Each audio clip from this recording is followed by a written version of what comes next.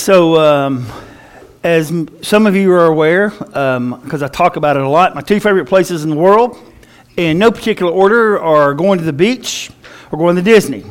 Now, in all fairness, it's a lot cheaper to go to the beach than it is to go to Disney, so I don't get to go to that favorite place as much as I do the other. But I really like going to Disney, and one of the things I like about it is you have choices.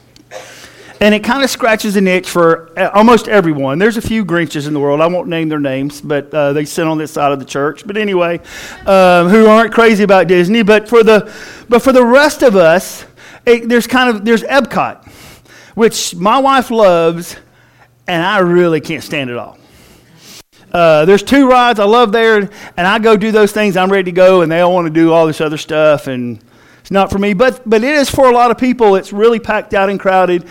And it's really cool if you like what they offer. There are water parks. There's a couple of water parks. If that's kind of your deal, there's you can go and spend the day doing that. That's one thing I've never done down there.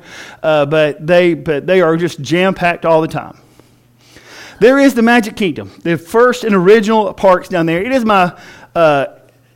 houses my favorite ride. Now, there's all kinds of rides at Disney that I love.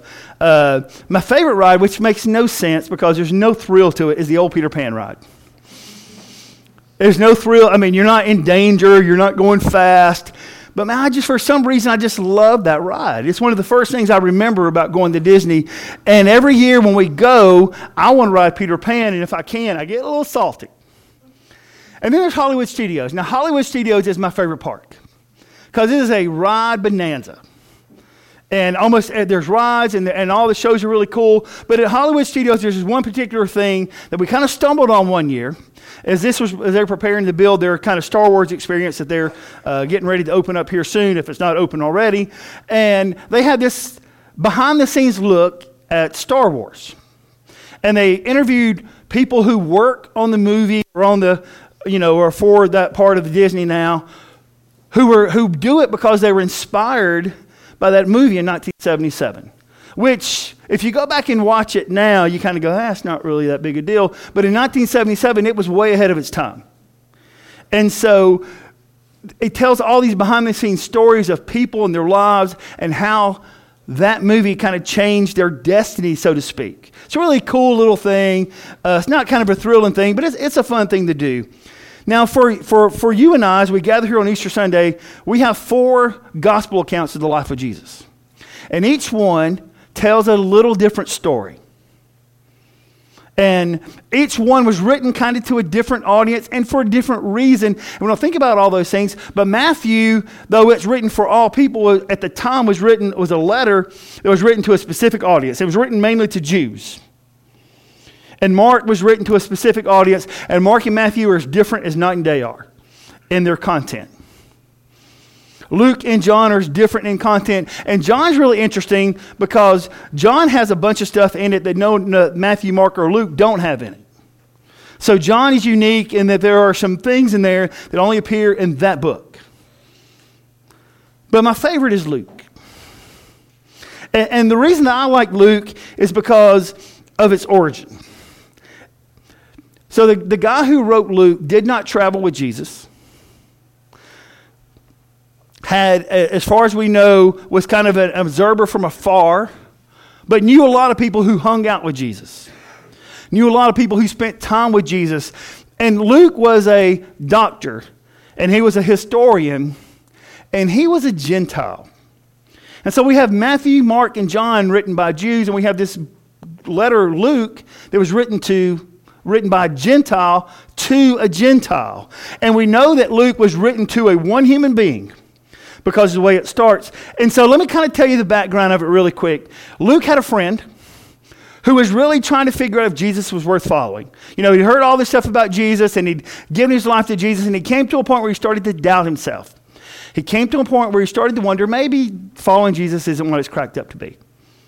Maybe there's something more to this life, and maybe that's your story. Maybe you're here today, and you're trying to figure out if Jesus is worth following. And maybe you think he's worth following, but you have a family member or a friend who's trying to figure it out. Is Jesus really worth following? And so Luke wrote this letter, and this is what he says in Luke chapter 1. He says, many people have set out to write accounts about the events that have been fulfilled among us. They use the eyewitness report circulated among us from the early disciples. Having carefully investigated everything from the beginning, I also have decided to write an account for you, most honorable Theophilus, so you can be certain of the truth of everything that you were taught. That last line is really important. So you can be certain, so you can know for sure that the things you've been taught, that this Jesus you've invested your life in, so you can know for absolute certainty that he's worth your life and worth an investment. And so what we discover when we kind of dive into Luke's gospel is he kind of unpacks Jesus' story from a different perspective, but he tells us the same story. You know, you can go to Disney and go to different parks, but it's the same park with the same things, with the same characters, and it tells the same story. Matthew, Mark, Luke, and John all have different ways of telling the story, but they tell the same story. And the story is how Jesus arrived as a baby born in Bethlehem, that he walked the earth as fully God and fully man. And we talk about that all the time. We talked about it some last week. So let me just say it again. Jesus was absolutely 100% human, just like us. And he was absolutely 100% God, not like us. And if you spend a lot of time trying to figure that out, as my son would say, you're going to fry your circuits. Because we're not meant to figure it out. It is just a fact. Jesus was perfect. Now, when we say Jesus was perfect, think about this. It means he never had an inappropriate thought. There's a lot of ways we can do right. Most of us really have a hard time controlling our mind. I had an experience in Pooler last weekend with a lady who I pulled out in front of. We didn't collide or anything, and I didn't see her. And she had some very colorful things to say to me as she was leaving, and with a car full of people. And it was very potty mouth. But, you know, it just happened really fast. And I'm guessing she was just said what came natural, I guess. I don't know. I got a laugh out of it. My wife didn't think it was so funny, so we're different that way. Jesus never had a thought that was wrong. Absolutely perfect in every way. Yet he was the one who died on the cross for us. And he did it of his own free will. And so here's what Luke tells us in a nutshell. When you kind of unpack Luke and the life of Jesus, this is what Luke tells us, that Jesus endured the worst, which was the cross for us, so that we could experience the best, and that's heaven.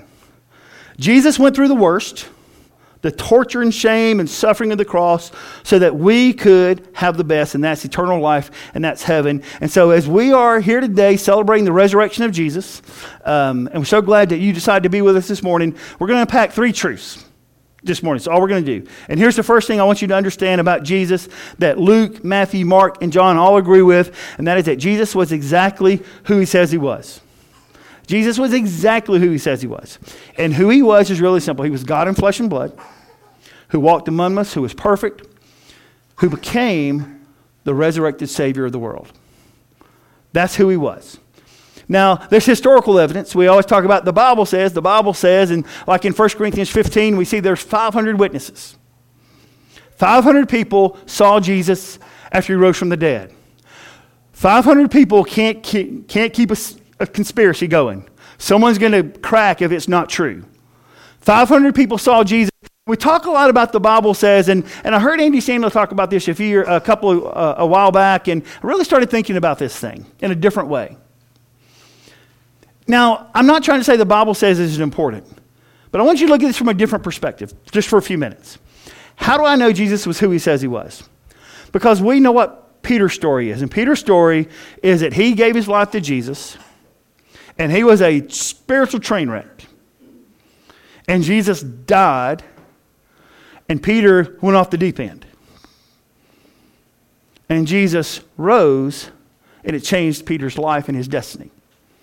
Peter was the one who stood on Pentecost 50 days after the resurrection and convinced the crowds that Jesus was worth giving their life to.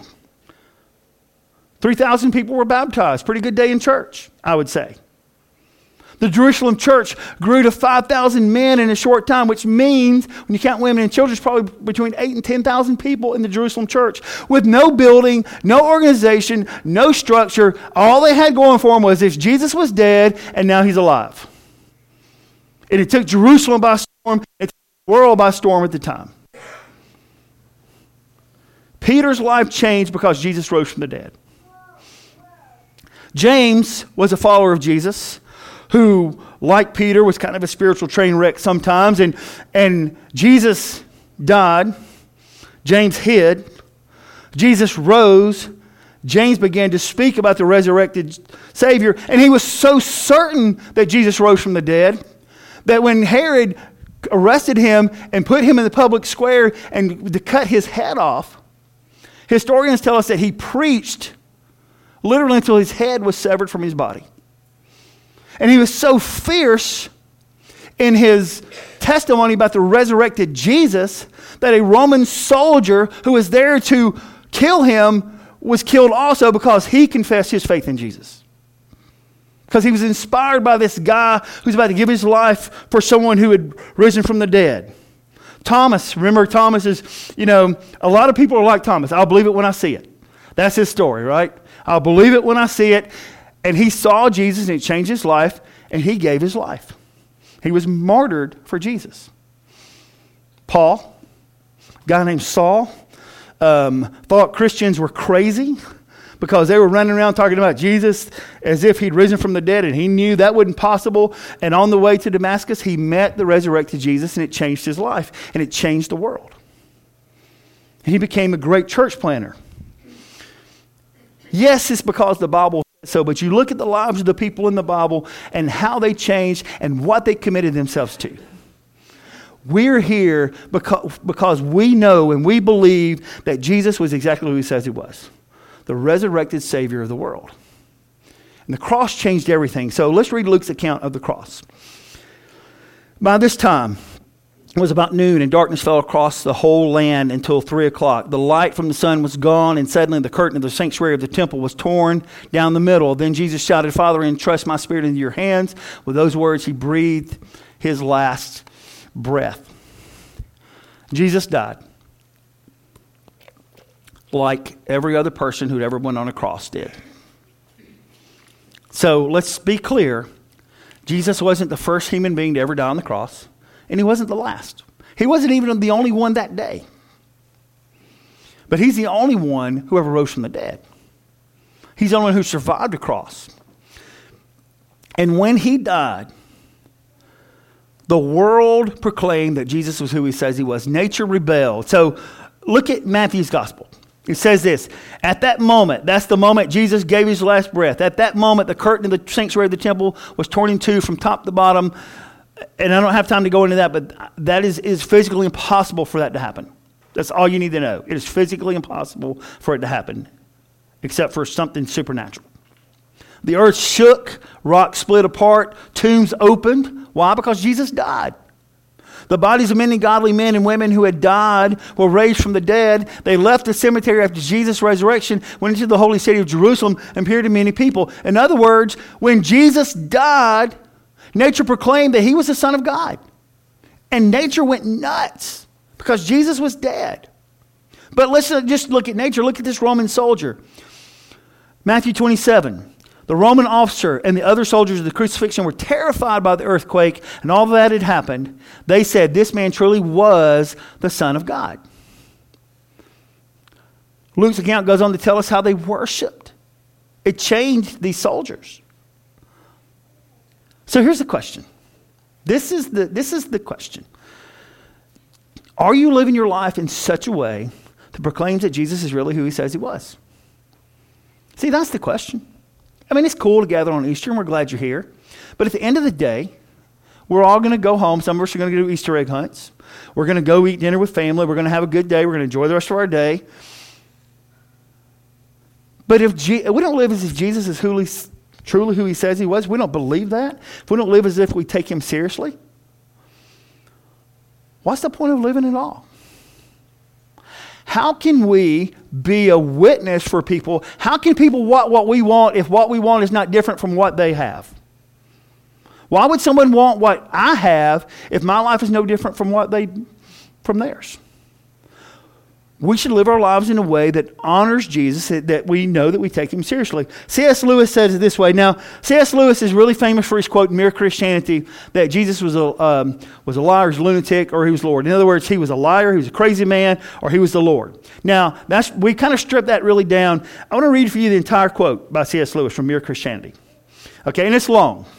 And it's going to be up on the screen in phases, so you can see it and you can go back and read it for yourself. But this is what C.S. Lewis says about Jesus, about the resurrection. He says this: I'm trying here to prevent anyone saying that really foolish thing that people often say about him, talking about Jesus. I'm ready to accept Jesus as a great moral teacher, but I don't accept his claim to be God. That's what he's saying. That is the one thing we must not say. Then he says this: a man who is merely a man and said the sort of things that Jesus said would not be a great moral teacher. He would either be a lunatic on the level with a man who says he is a poached egg, or else he would be the devil of hell. So Lewis says, anyone who says what Jesus says, if he's just a dude, he's nuts. That's what he's saying. Any human being who claims what Jesus claimed and is just a great guy, that dude's crazy. That's what he's saying. Then he says this: you must make it your choice. Either this man was and is the Son of God, or else a madman or something worse. And then he closes with this: you can shut him up for a fool, you can spit at him and kill him as a demon, or you can fall at his feet and call him Lord and God, but let us not come with any patronizing nonsense about his being a great human teacher. He has not left that open to us. He did not intend to. In other words, Lewis says, really simply, either Jesus is the Lord of all, who's exactly who he says he was, or he's not. And if he's not, at the best, he was a liar, and at the worst, he was nuts. What he says so eloquently in Mere Christianity is Jesus' life forces us to make a choice about him. Either he is who he says he was, or he wasn't. We celebrate today and every Sunday and every week and every Wednesday we have church. We celebrate because we believe Jesus is who he says he was. And we believe he's worth investing your life in. Now, the other thing we learn about Jesus is Jesus did exactly what he said he would do. And what Jesus said he would do is he would conquer death. 3 occasions, he told his disciples he was going to die. 3 times, they said, nope, not going to let it happen. 3 times they were in denial about it. Then on the Last Supper on Thursday before he was crucified, he told them again, and that's when Peter, when they tirade, we're not going to let this happen, I'll defend you, I'll fight for you, and he did, but then he ran, right? But Luke's account tells us about this, particularly, as does others, about these group of women who went to the tomb. Because everything happened really fast because it was Passover weekend. And one of the reasons that Jesus spent so little time on the cross is because it was Passover weekend. And that's a whole other story for a whole other day when we have time to talk about that. But these women were going to the tomb, and they're walking to the tomb, and what they think is that Jesus is dead. They didn't have a chance to really get his body ready. They thought, we need to go get his body ready, and they're soldiers. They're not going to help us. It's a big rock over the cave. We didn't think about that. We just got up and left, and who's going to help us? When they showed up, they found an angel with a message. Why are you looking among the dead for someone who's alive? He isn't here. He has risen from the dead. Remember what he told you back in Galilee, that the Son of Man must be betrayed into the hands of sinful men, be crucified, and that he would rise again on the 3rd day. Then they remember that he had said this. 9 words change human history, and it's really simple. He isn't here. He's risen from the dead. Changed everything. You see, we always talk about the cross of Jesus, and the cross is really important.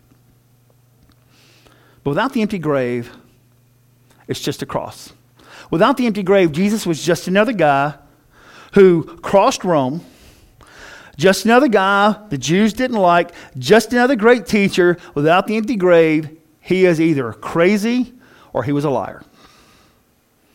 It is the empty grave that proves he is absolutely Lord, that he was who he says he was and did what he said he would do. And what he did was he rose from the dead to save us. He chose us.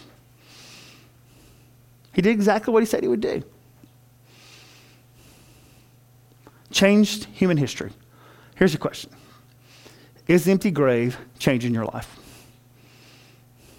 That's why we're here, right? Is the empty grave changing your life?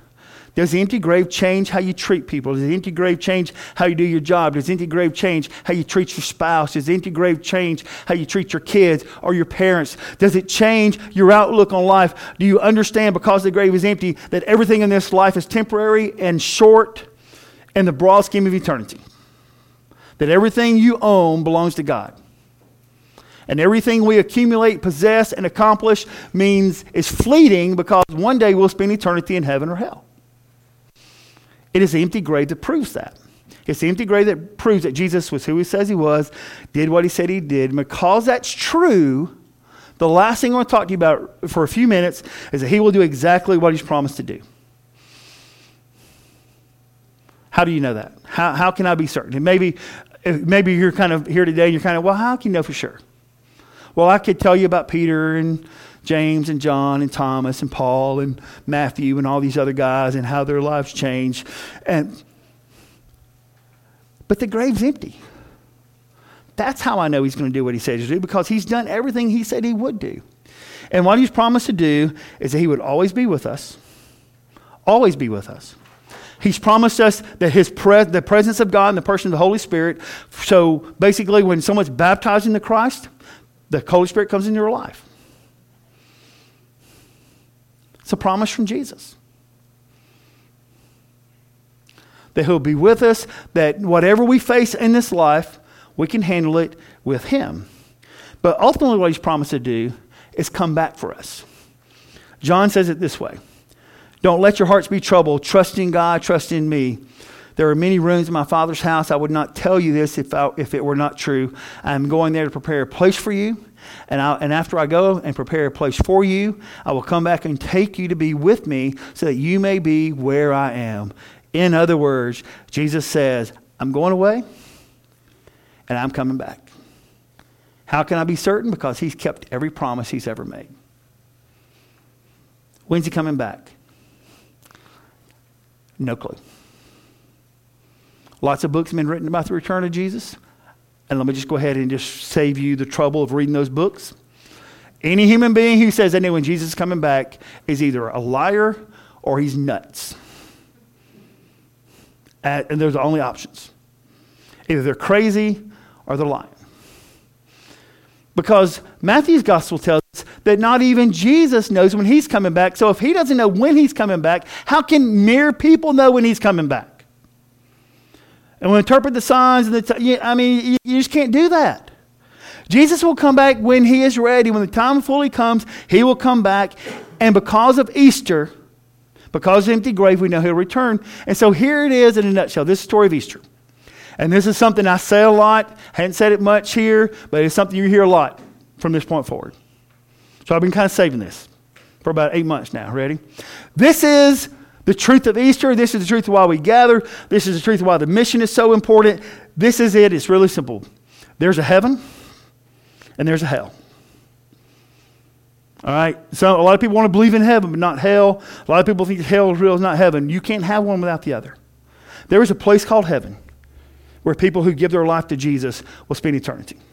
And there's a place called hell who people that don't will spend eternity. Every human being who has ever walked the planet, every human being who's ever had breath or ever will have breath will spend eternity in heaven or they'll spend eternity in hell. It was the cross and the empty grave that allows us to choose whether we spend eternity with Jesus or separated from him. Because there's a heaven and there's a hell, the mission of the one is urgent. Because there's a heaven and there's a hell, the example that we live our life by matters. Who we live our life for matters. You can't choose when you meet Jesus. You can't You can't leave this planet, breathe your last breath, meet Jesus, and go, I was just kidding. I was just sowing some oats. I want to be in heaven. Well, who wouldn't? We choose in this life where we spend eternity. And we get to choose because the grave was empty. Lord, we are...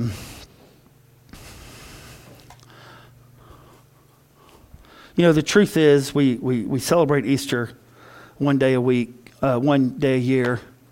The reality is every day that we have breath is a celebration of the empty grave. Every time we gather for communion, it's a celebration of the empty grave. Every time we get to do the things we enjoy, it's a celebration of the empty grave. We may have Easter once a year, but we really celebrate Easter every day. At least that's what we're supposed to do. Lord, the choices we make in this life will depend on where we spend our eternity. I pray that you'll help us to choose you. Lord, if there's someone here today who is uncertain of their eternity, I pray that in just a few minutes they'll take a courageous step to walk towards you. We ask these things in Jesus' name. Amen. Would you guys stand?